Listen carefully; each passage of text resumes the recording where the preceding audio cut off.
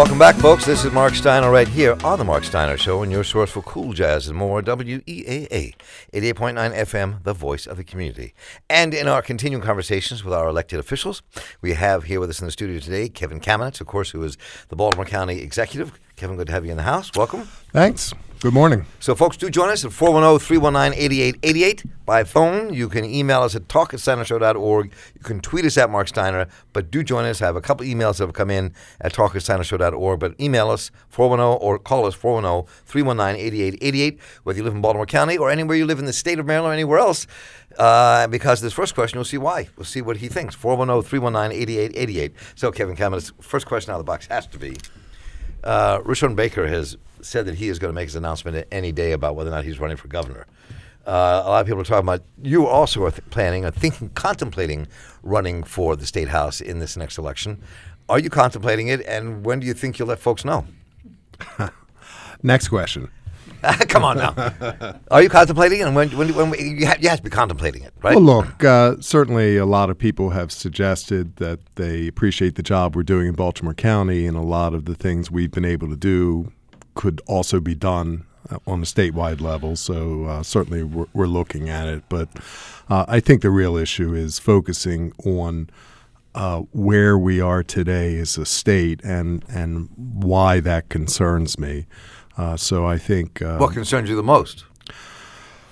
Well, what concerns me the most is that I think right now we have a governor who does not believe in government, and that's his message all along.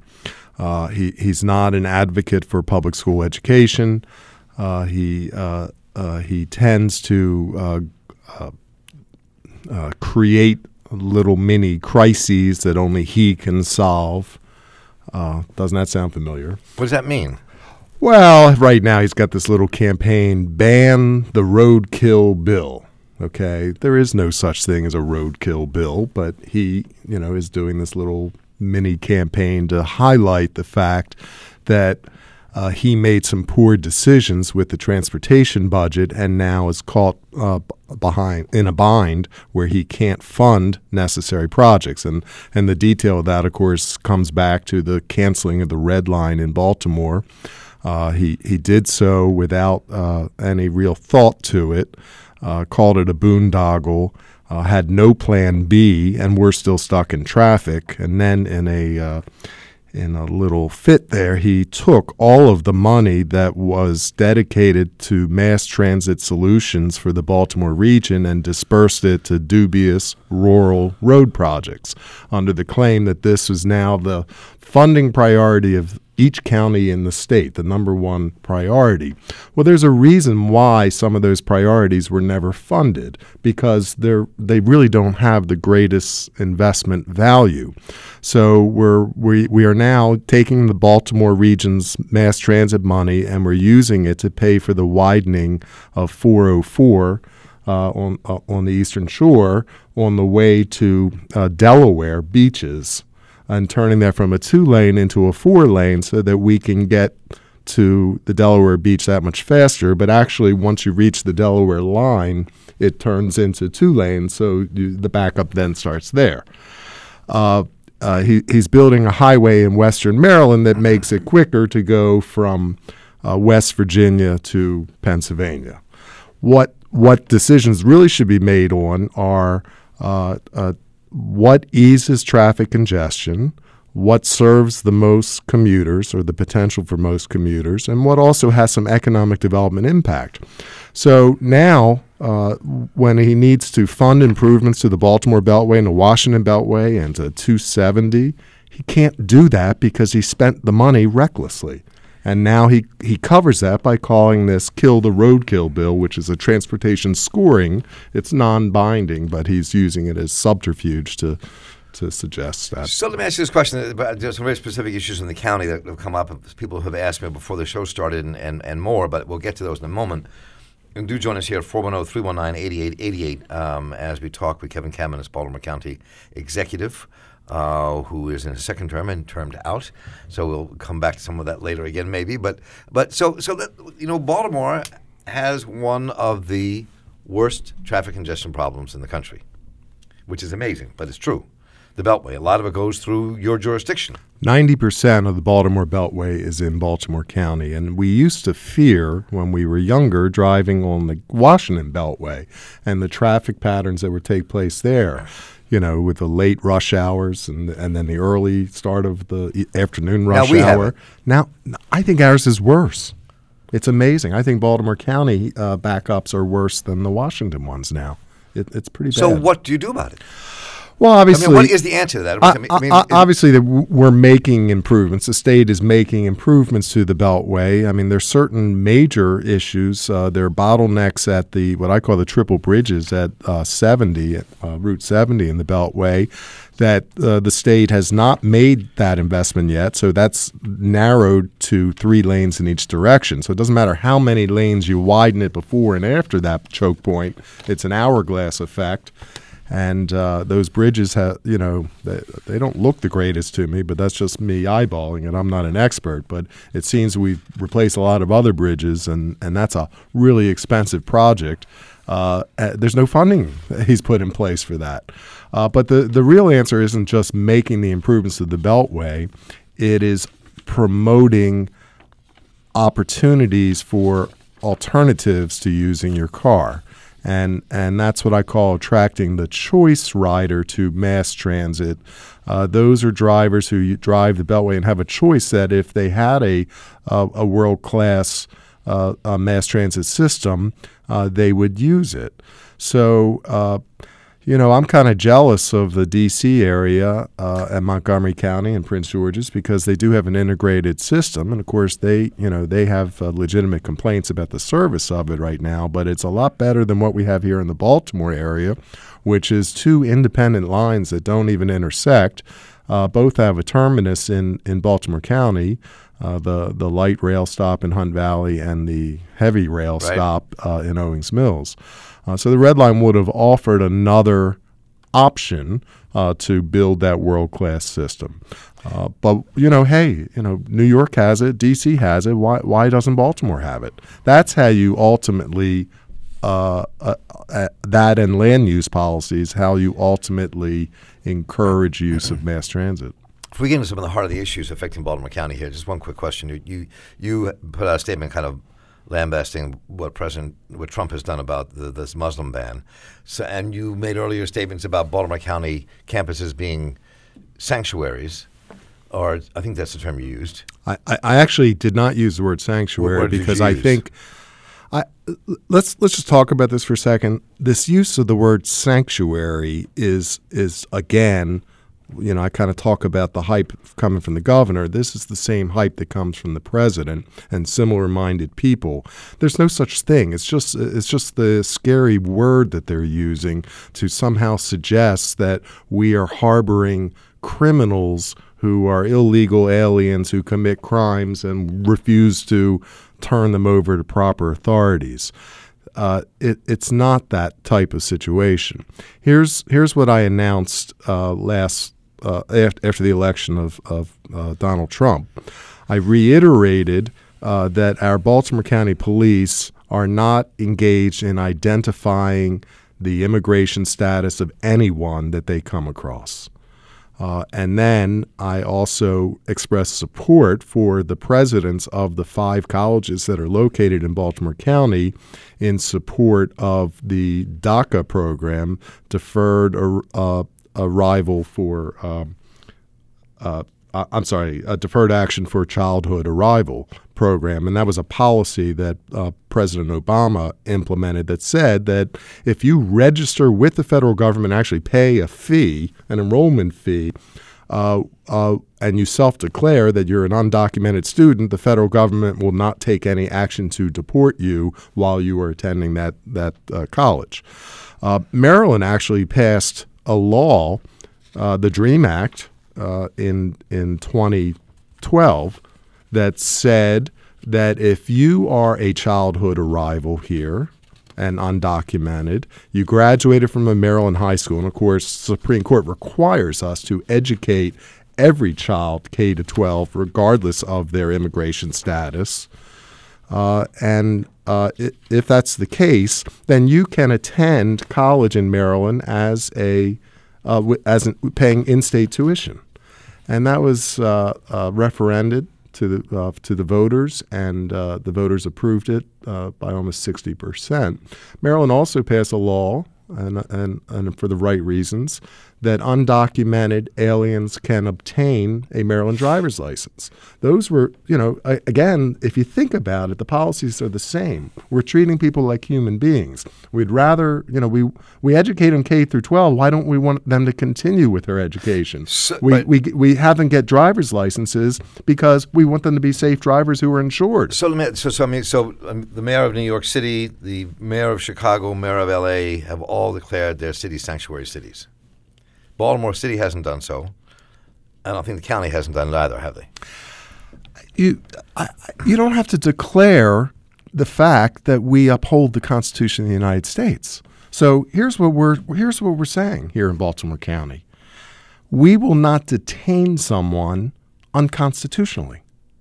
And stopping someone for their immigration status by the police is unconstitutional. Holding someone in a jail past the time of their sentence just because you get a letter from immigration authorities is unconstitutional. So what we're saying is, if you want to call sanctuary being upholding the Constitution, yes, we are following the laws of the state of Maryland. We're following what I believe is still the federal policy of DACA, and we're following the Constitution. 410-319-8888. We're here with Baltimore County Executive Kevin Kamenetz. Or you can tweet us at Marc Steiner or write us an email to talk@steinershow.org. And Melissa has tweeted in, would Mr. Kamenetz support a voluntary program to integrate county and city schools as was done in Hartford, Connecticut? If not, why not? Well, it's a complicated issue because it gets down to local control of boards. And Baltimore County is already the 26th largest school system in the country. It's a real management issue that we already have here.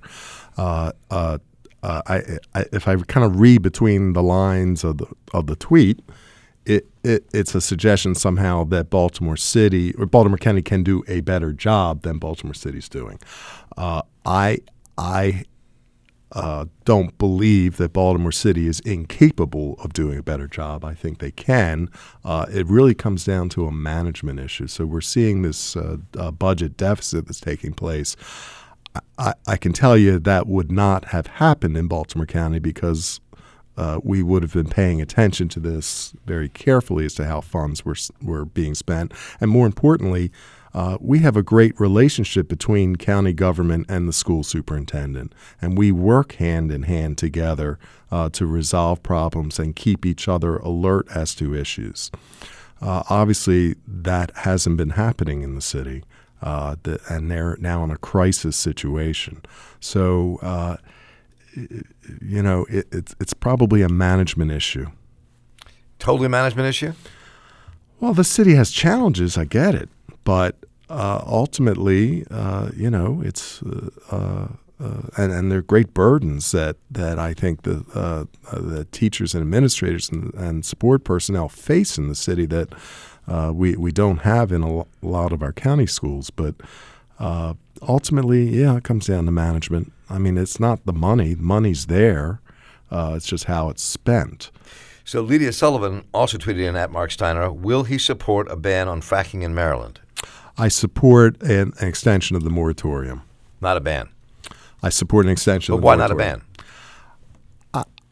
I think the moratorium serves our purpose right now, unless there could be some future technology that's out there. But right now, I think it makes sense to proceed this way, and that it has the same effect, I guess. All right, folks, keep tweeting, but call in at 410-319-8888. So let me raise some issues here that have come a bit thorny, and it was interesting last night. You were not you weren't at BWI last night, were you? No, I did not go.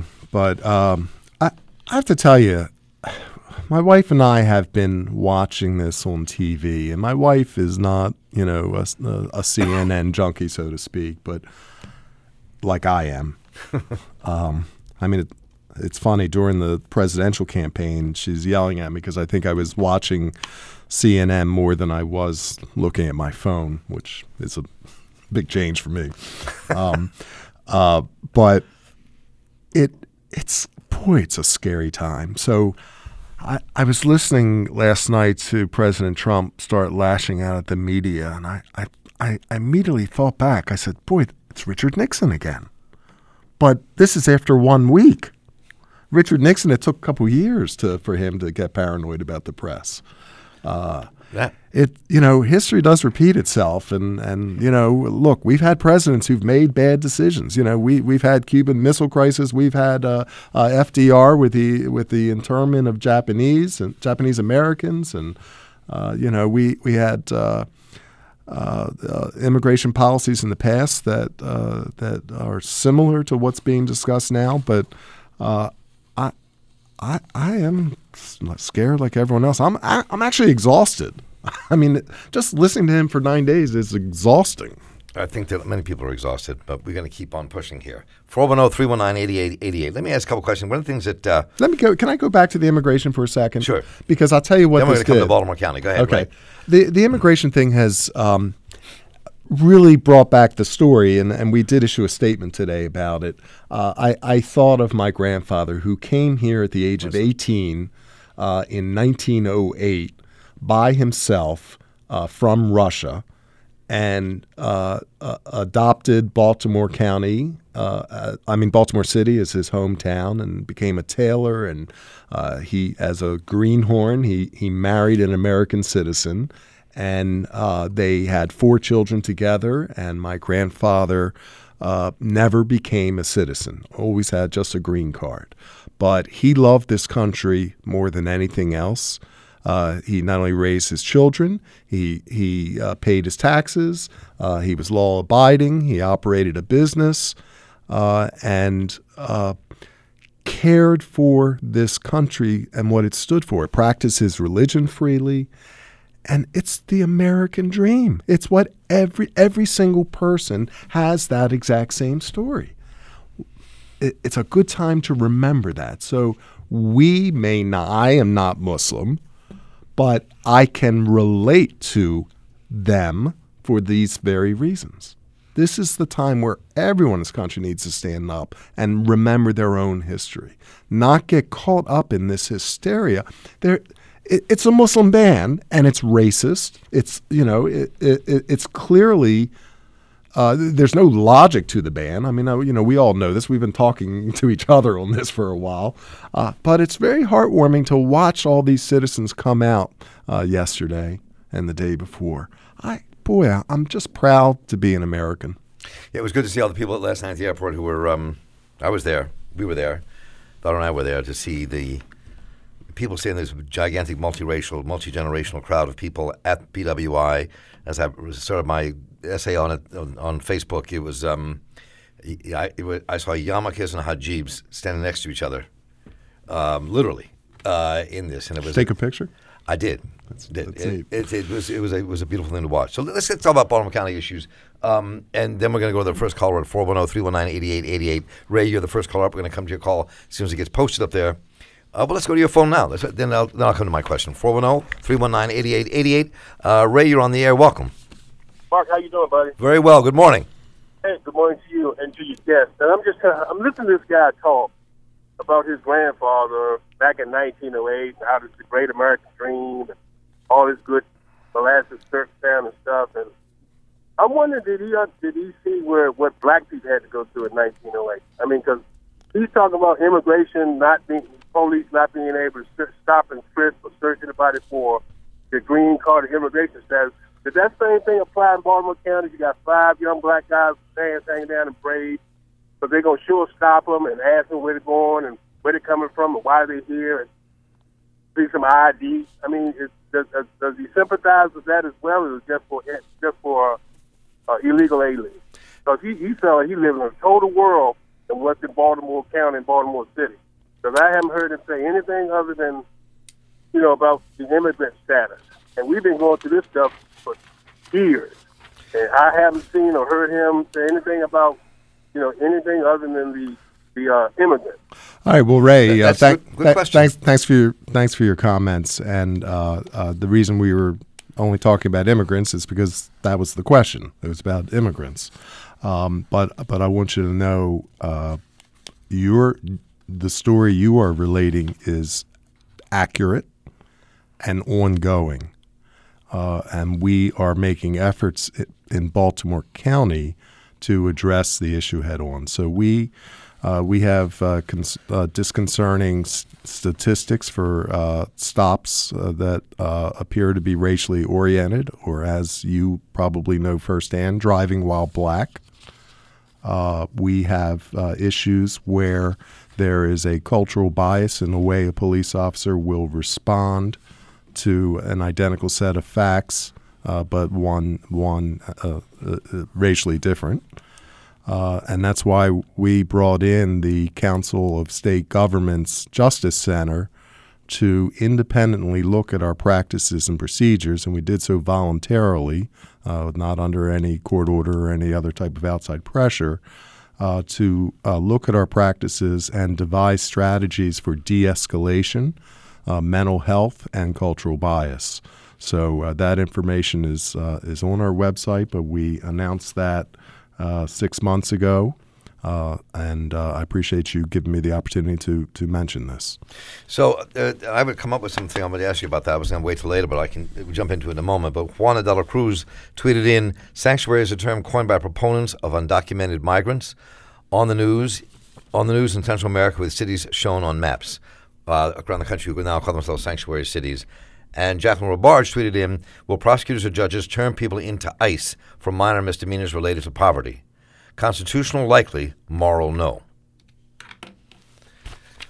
But, when you were just talking about this, before we go to break here, I'm curious what the county is doing about this. I remember there was a last November, it's been a while since we've talked on the air. So last November, Jane Miller at Channel 11 did this story that we have kind of talked about a bit, where the overwhelming people stopped for traffic violations in Baltimore County are black, even in most of Ways precincts. The stats she gave were that in Baltimore County's District 1, which is Arbutus, Halethorpe, and Catonsville, where black drivers make up 56% of all the traffic stops and only 15% of the population. In Precinct 7, she's looked at Timonium, Cockeysville, Baltimore County, 28% of all traffic stops, which has 6% of the population being black, are being stopped. And there have been a lot of issues over the years with Baltimore County and kind of police. They don't get the same attention city police do, but there have been so many instances of what people think is outright racism on the part of Baltimore County police officers towards the black communities and others. The instances in Towson where the student was punched in the face by an auxiliary officer. I mean, and on and on. Gaines's murder by the Baltimore County police. So what is Baltimore County doing about that? I mean, it's underreported. It's not given the same focus as the city, but the issue is the same. Well, again, I think you kind of spoke with a broad brush here, and I challenge you when you say it's underreported, or I'd like to hear more off the air. You don't think there's a problem at all in Baltimore County? I didn't say that, but the way you just described it, I have to defend our police department and the way we do things in Baltimore counties. But I acknowledge that we can do better, but this is an evolutional concept. So what I did, because you're dealing with a large police force, it doesn't just change overnight. We have 1,900 sworn officers who have long tenures in office. What I did when I took office in December of 2010, is that I immediately wanted to increase the diversity of our police department. 40% of our recruit classes since I took office have been minority. We've also promoted within the rank and file. Our number 2 police officer happens to be African American. And the reason that's important to me is because it adds a dialogue among police officers to address issues of bias that they may not be aware of. They may not think or be exposed to viewpoints if you don't have that cultural diversity. Our relationships in the county, I would assert, between the police and the community are relatively strong. I don't think we have the breakdown that has taken place in Baltimore City. We've never engaged in mass arrests in Baltimore County. For low-level crime. I don't think there are instances of harassment to the degree that you described, because I would hear it in terms of complaints against police officers, and we have relatively few complaints against police officers in Baltimore County. So I challenge that, because those are the indicators. So we're going to go to the phones when we come back, but there's also questions here that I did want to add one more thing. We have to take a break here. Okay. Quickly, because we have to take a break. Body cameras. I'll get back to that later. 410-319-8888. Jay and Eric, we have other questions coming up about issues around development in Baltimore County and more. Stay with us, and we have some emails to read. Stay with us.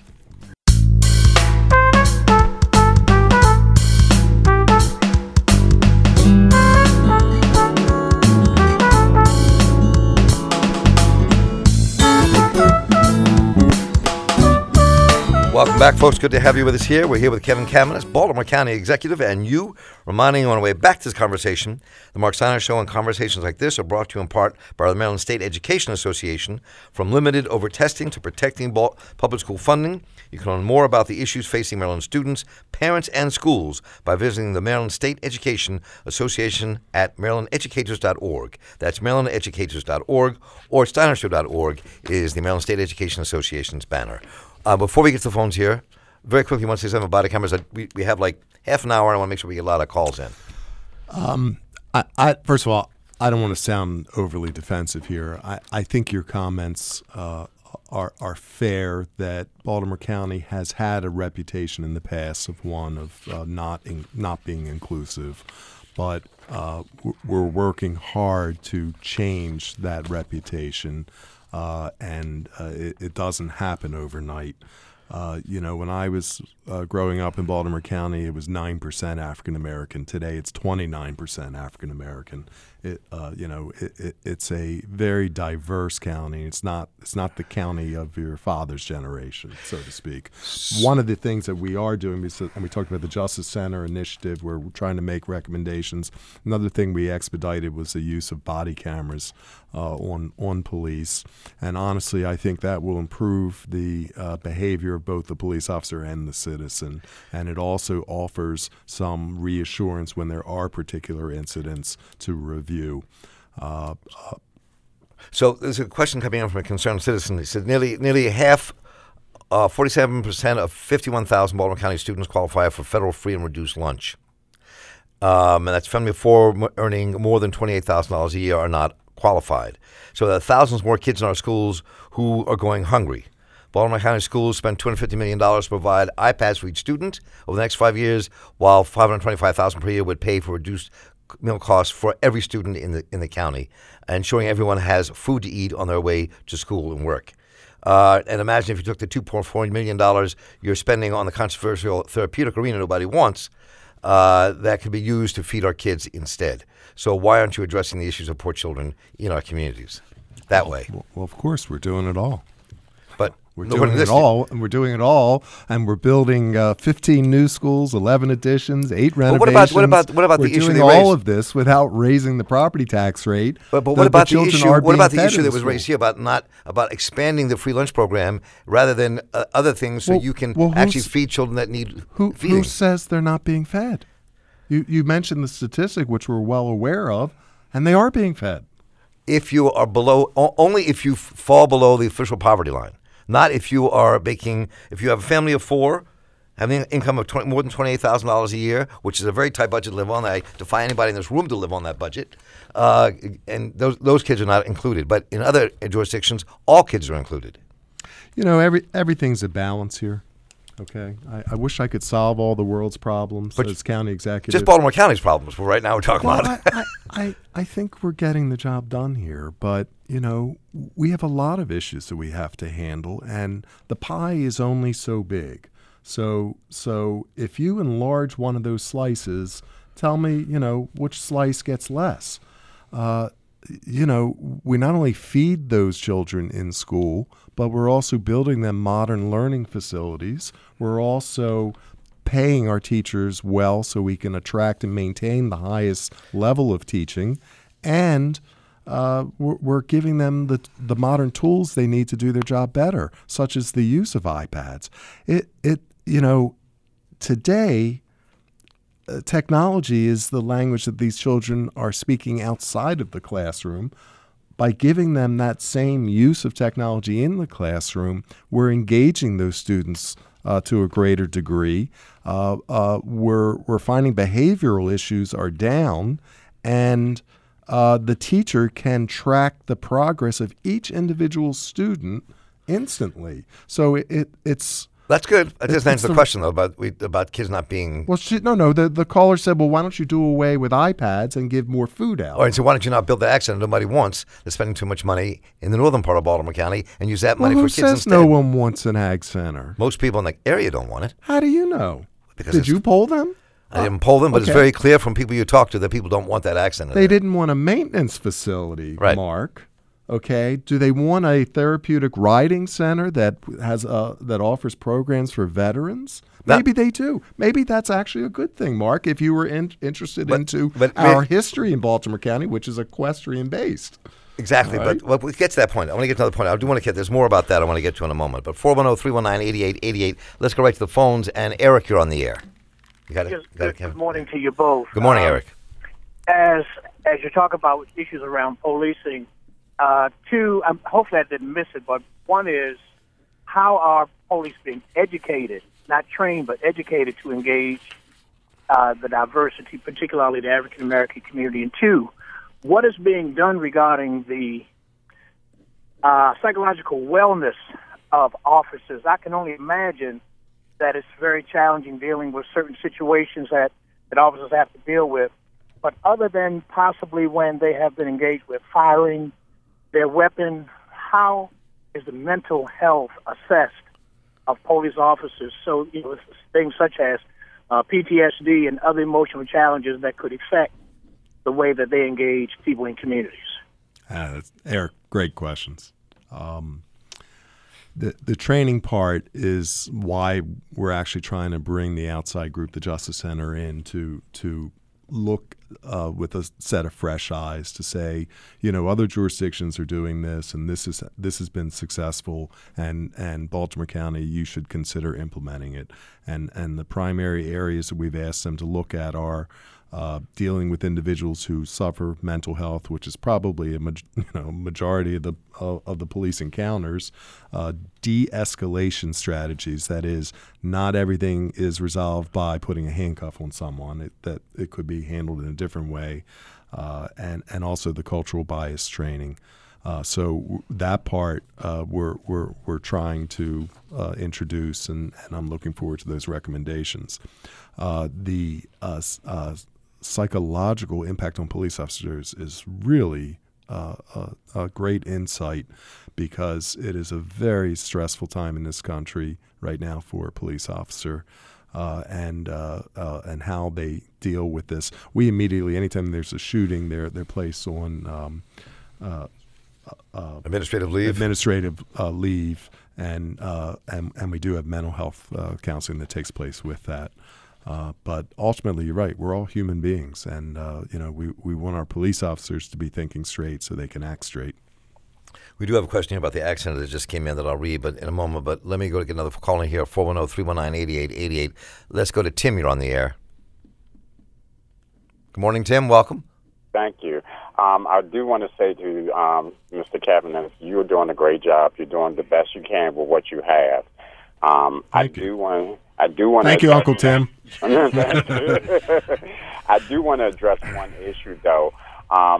I actually have a microtransit company, and I'm looking at what's going on in Baltimore County when it comes to transit and transportation, as far as the gaps that are out here, that the young people, when we talk about crime and when we talk about economic development, we're also not looking at the fact that transportation is a key issue to getting people to where jobs are and the opportunities.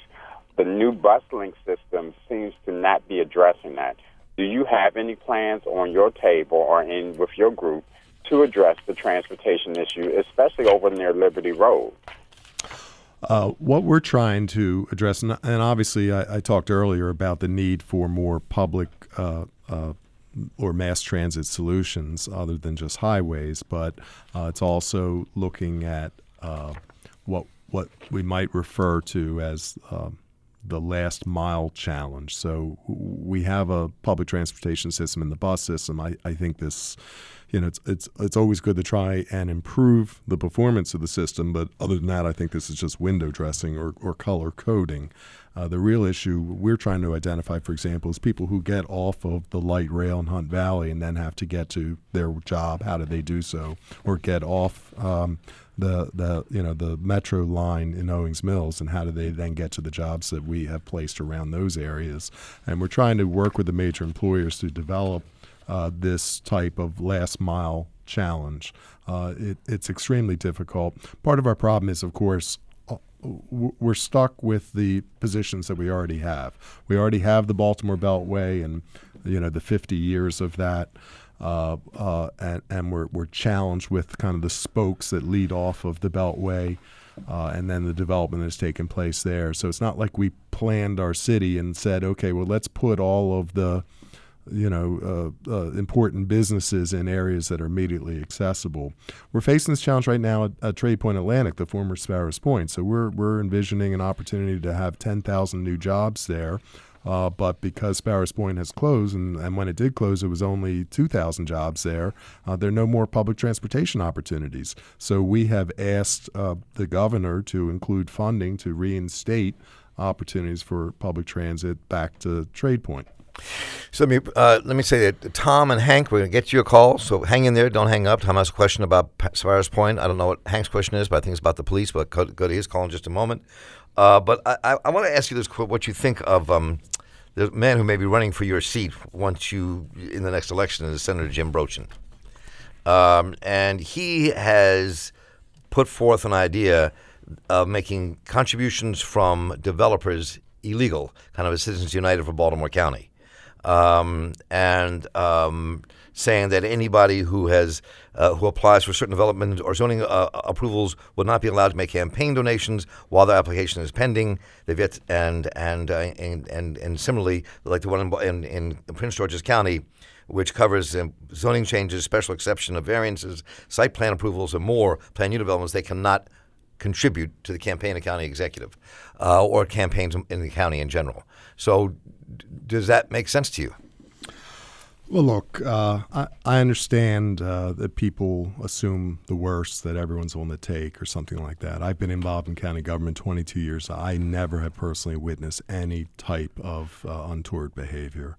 I will tell you that what Mr. Brochin is missing is, and he's in the state legislature, so he doesn't necessarily fully appreciate how county government works, but the county executive has nothing to do with land use. That all comes, that power is within the county council, and the county council has. Well, it includes the county council in this. I mean, people. Oh, okay. All right, well, you say county executive. I mean, when we talked a couple of years back, there was this whole controversy over the Caves Valley Partners and donations that took place there, and it's not just that, but it's the entire question of the power developers have because they have the wealth and muscle to make things happen. Despite many communities opposing things they want to do, not that development is bad, so the question is, why shouldn't they, when they have things pending, say no, you cannot contribute while this is going on? Well, we actually have that policy in place. Here's what happens: once every 4 years, the county council passes a zoning map, and it's a 14-month long process. When I was chairman of the county council in 1996. I set a policy that said that no council member should have any fundraisers during that entire 14-month period. And I'm proud to state that every council since I promulgated that policy has abided by that. But it's not a law. Well, it doesn't matter. They're still not fundraising during that 14-month period. But if you had a law, it would just be a matter of fact they couldn't do it, period. Okay. If they want to pass a law that says they can't fundraise during the 14-month period, then the council can do that. But I'm just telling you, every single council member has abided for that for for 21 years. So as I promised, we're going to go to the phones here. And I'll read this ag question and go to the phones first at 410-319-8888. Hank, you're on the air. Welcome. Hello. Good morning, Hank. How you doing today, Mr. Very well. Mr. Cat, this is my problem. This is my issue with what you said earlier about the police. I got two issues, right? Okay, if something happens in Baltimore County, right, yes, you can go report it. But what they do is they make it extremely hard to report any infractions done by a police officer. Now, I know this because me and my son's mother both tried to bring a police officer up or filed charges on a police officer for putting his footprint in my son's chest, which my son, 27 years old, this happened when my son was 15, still has that shirt hanging on his wall today, notifying him that he can't go in Baltimore County and act anything other than an upstanding, what was supposed to be, what would appear to be a straight-collared European student, right? My son went to Lock Raven High and got put out and then got chased out by the police because someone sexually assaulted him by verbally, right? So let's say you make it hard for minorities to complain against the police. Now, getting back to the other thing that you said. You said that nobody's ever done anything in your 25 years of politics that was wrong. Nobody's ever done anything in 25 years of politics that you can talk about, right? Now, I won't say that justifiably, I won't blanket statement say that you won't tell on a person, but you're not telling everything that goes wrong. And trust me, I know something wrong somewhere every day when somebody turns a blind eye. All right, Hank, appreciate the call. Okay. Thoughts, Kevin? First of all, as to the police complaints, it sounded like you were saying the incident occurred a while back when your son was 15, and I can tell you it's that very action that I am paying attention to and why we're trying to institute the changes that we talked about. I will tell you that today a citizen can actually go online and make a complaint about a police officer, and that would be followed through. So there is greater opportunity for accessibility.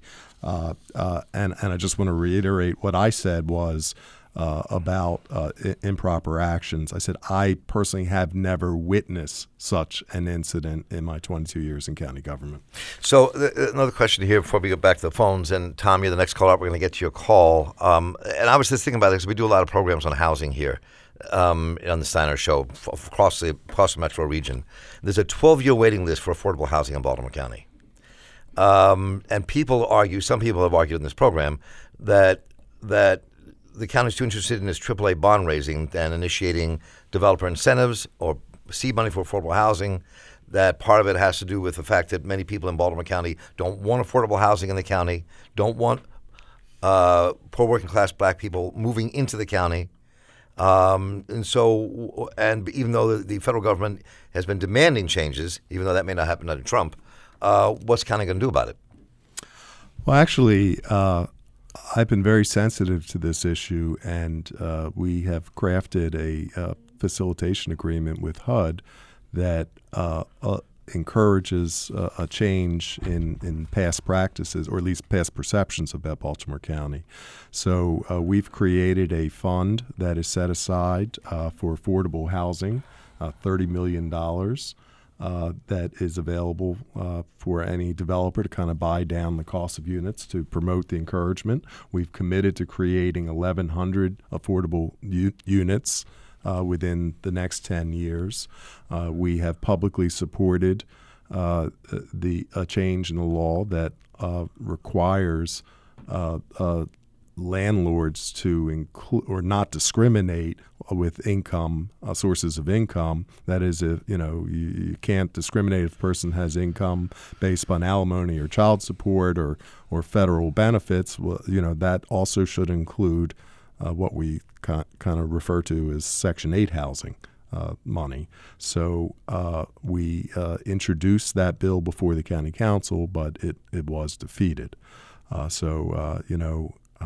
trying. I believe in the notion that we need to help people have better housing, better schools, better neighborhoods, and access to better jobs. I personally am not fearful of any individual who wants to move to Baltimore County because they believe it's a better opportunity for their family, better schools, and easier to get to work. That's a good thing. That's the type of neighbor I want. Let's get back to the phones. 410-319-8888. And Tom, you're on the air. Welcome. Marc and Executive Kamenetz. Several years ago, the Sun papers reported there were 5,000 people who lost their jobs at Sparrows Point, not 2,000, as the county executive just said. And also, at the time, the executive said that those 5,000 men and women would be retrained for new jobs. I'm just wondering what percentage of those 5,000 men and women actually did receive training and have better jobs now. Okay, well, Tom, I guess this is a time when you can't always believe everything you read in the newspapers. I know for a fact it was 2,000 jobs when RG Steel closed. We immediately went in there and offered retraining opportunities. A lot of the individuals, the 2,000 workers, a lot of them chose to retire, not re-enter into the workplace. We have had some good success stories, but of course, it's changed, in terms of having to retrain and then finding those opportunities. But we have a great workforce training program. What we also decided to do was recognizing that steelmaking was not going to have a future here in Baltimore County. We tried to figure out what that next generation of jobs could be, and we recognized that the asset there was 3,000 miles of land that's zoned industrial in nature. It has deep water port access plus access to 2 railroads and 2 interstate highways. And we recognize the economic engine of the state right now is the Port of Baltimore, and this would be a logical expansion point for port-related activity, distribution, logistics. We laid out that vision. We now have an owner in place who's adopted that vision. We've already announced with Federal Express and Under Armour and Pasha, which is a roll-on, roll-off automotive facility, we've now achieved 3,000 jobs that replaced the 2,000 we lost. And economic studies indicated that we're going to see 10,000 middle-skill jobs there within the next 10 years, plus 10,000 temporary construction jobs in the interim, and that it's going to have a $3 billion impact, direct and indirect impact. We're here with County Executive Kevin Kamenetz. Let's try to get back to the phones here in a moment. 410-319-8888. We'll get right to you, Richard and Ernest, trying to get your calls in the next 8 minutes or so we have left. An email from Michael, who wants to say Baltimore County is building, this is what we were talking about earlier, and I'm agnostic here, but Baltimore County is building a $2.4 million therapeutic arena at the Maryland Agricultural Resource Center. The board did not agree and was not notified after it was not consulted when the arena was announced. And it's 10 times the amount of a similar facility in Glen Arm, which already works with the veterans who are returning on the Saratoga War Horse Foundation. Opponents want to know why the $2.4 million is in state open space money is being used on facility on county-owned land instead of other. And what's the rush in beginning construction of the arena when that displaces proposed facilities by the Ag Center's master plan? And sure, Saratoga War Horse provides wonderful service, but better programs are owned and operated by Baltimore County residents for local residents, veterans, and special needs people. Okay, fair statement. Obviously there are different perspectives here, but I'm not nitpicking with some of the concerns that were raised. What about the one thing? Did it happen without consultation to the board there? Look, there's a divergence of opinion. I have staff members who say they attended meetings and briefed. So there's obviously a difference in opinion, or how people considered they were notified. But I'm really not going to get into all that right now. But I just want to acknowledge I'm not arguing with the gentleman. I think a lot of points are fair viewpoints. So let's go to Richard on line 1. You're on the air. Richard, welcome. You there, Richard? Can we pot him up? I'm here. Go ahead, Richard. We only have a couple minutes left, so jump in. I'm sorry. I just want to ask the county exec, how many minority wealth opportunities has he provided and what are his guarantees that moving forward he'll make sure that minorities have access to contracts. We, group of minorities, met with his chief of staff, Kevin Loeb, and he treated us like we were second-hand citizens.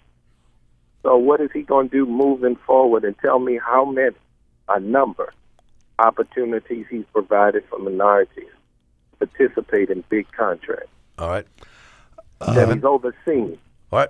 Let me let the county staff answer. We only have like a 3 or 4 minutes left here. 3 minutes left. So we're working on creating a robust MBE WBE program. We've exceeded our stated goals by 4% in the past calendar year, and we work hard with our minority contractors to make sure, first of all, they're notified about bids.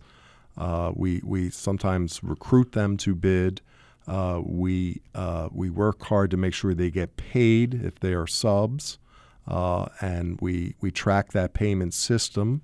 If we reject bids if it's not aggressive enough minority participation, and we participate in the FIS bid program, which allows access to a bond for companies that may not have that chance to properly post it. And we do job fairs where we kind of have meet the primes and make sure that we go out and make the connection between the subs and the primes. So it's a committed goal of Baltimore County government. We're working hard to achieve it, and if you kind of contact me offline, I'd like to hear more about what your negative experience is with Kevin Loeb, who actually is our policy director. So if you want to call back and leave your name, number, and email, I will make sure that I give it to Mr. Kamenetz. Thanks, Richard. Derek Neal tweeted in very quickly, would Kamenetz support the same level of addiction outreach across the state as currently in Baltimore City? Boy, that's one of the big questions we have to do here. So the governor's sitting there promoting opioid issues, and it's interesting now. People are concerned statewide. It's no longer just considered an urban problem, right, so to speak, which is interesting. The real issue is not just that you give them naloxone to get them out of their potential of a drug overdose that moment. They're still going to keep using. The real issue is treatment on demand. We have to increase the number of beds, and we have to make it that it's not a stigma like any other mental health issue. We have to treat it as a disease and encourage the growth of more inpatient beds on demand. Kevin Kamenetz, of course, is the Baltimore County Executive. Always good to have you in the house, Kevin. Appreciate Thanks, Mark. you willing to take all the questions. Mark, I'm a little worried. You're What's getting that? Trumpized here. Trumpized? Yeah, well, you're How's getting that? because we're all getting irritated and agitated. I'm not agitated. And you're taking it out on your favorite county executive.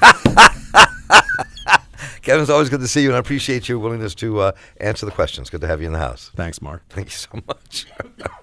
And thank you all for writing in and calling in, making this show what it is. We couldn't do this without you. The Marc Steiner Show is a production of the Center for Emerging Media. Our senior producer is Mark Gunry. Our producer is Amani Spence. Our research producer is Calvin Perry.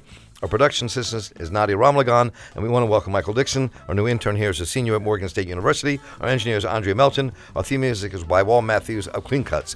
Send me your thoughts about today's program to talk@steinershow.org, podcast Marc Steiner Show, and share it with your friends. Visit us on the web at steinershow.org or listen to us via your favorite podcasting app. And for your source for cool jazz and more, WEAA 88.9 FM, the voice of the community, I'm Marc Steiner. Take care. We'll talk tomorrow.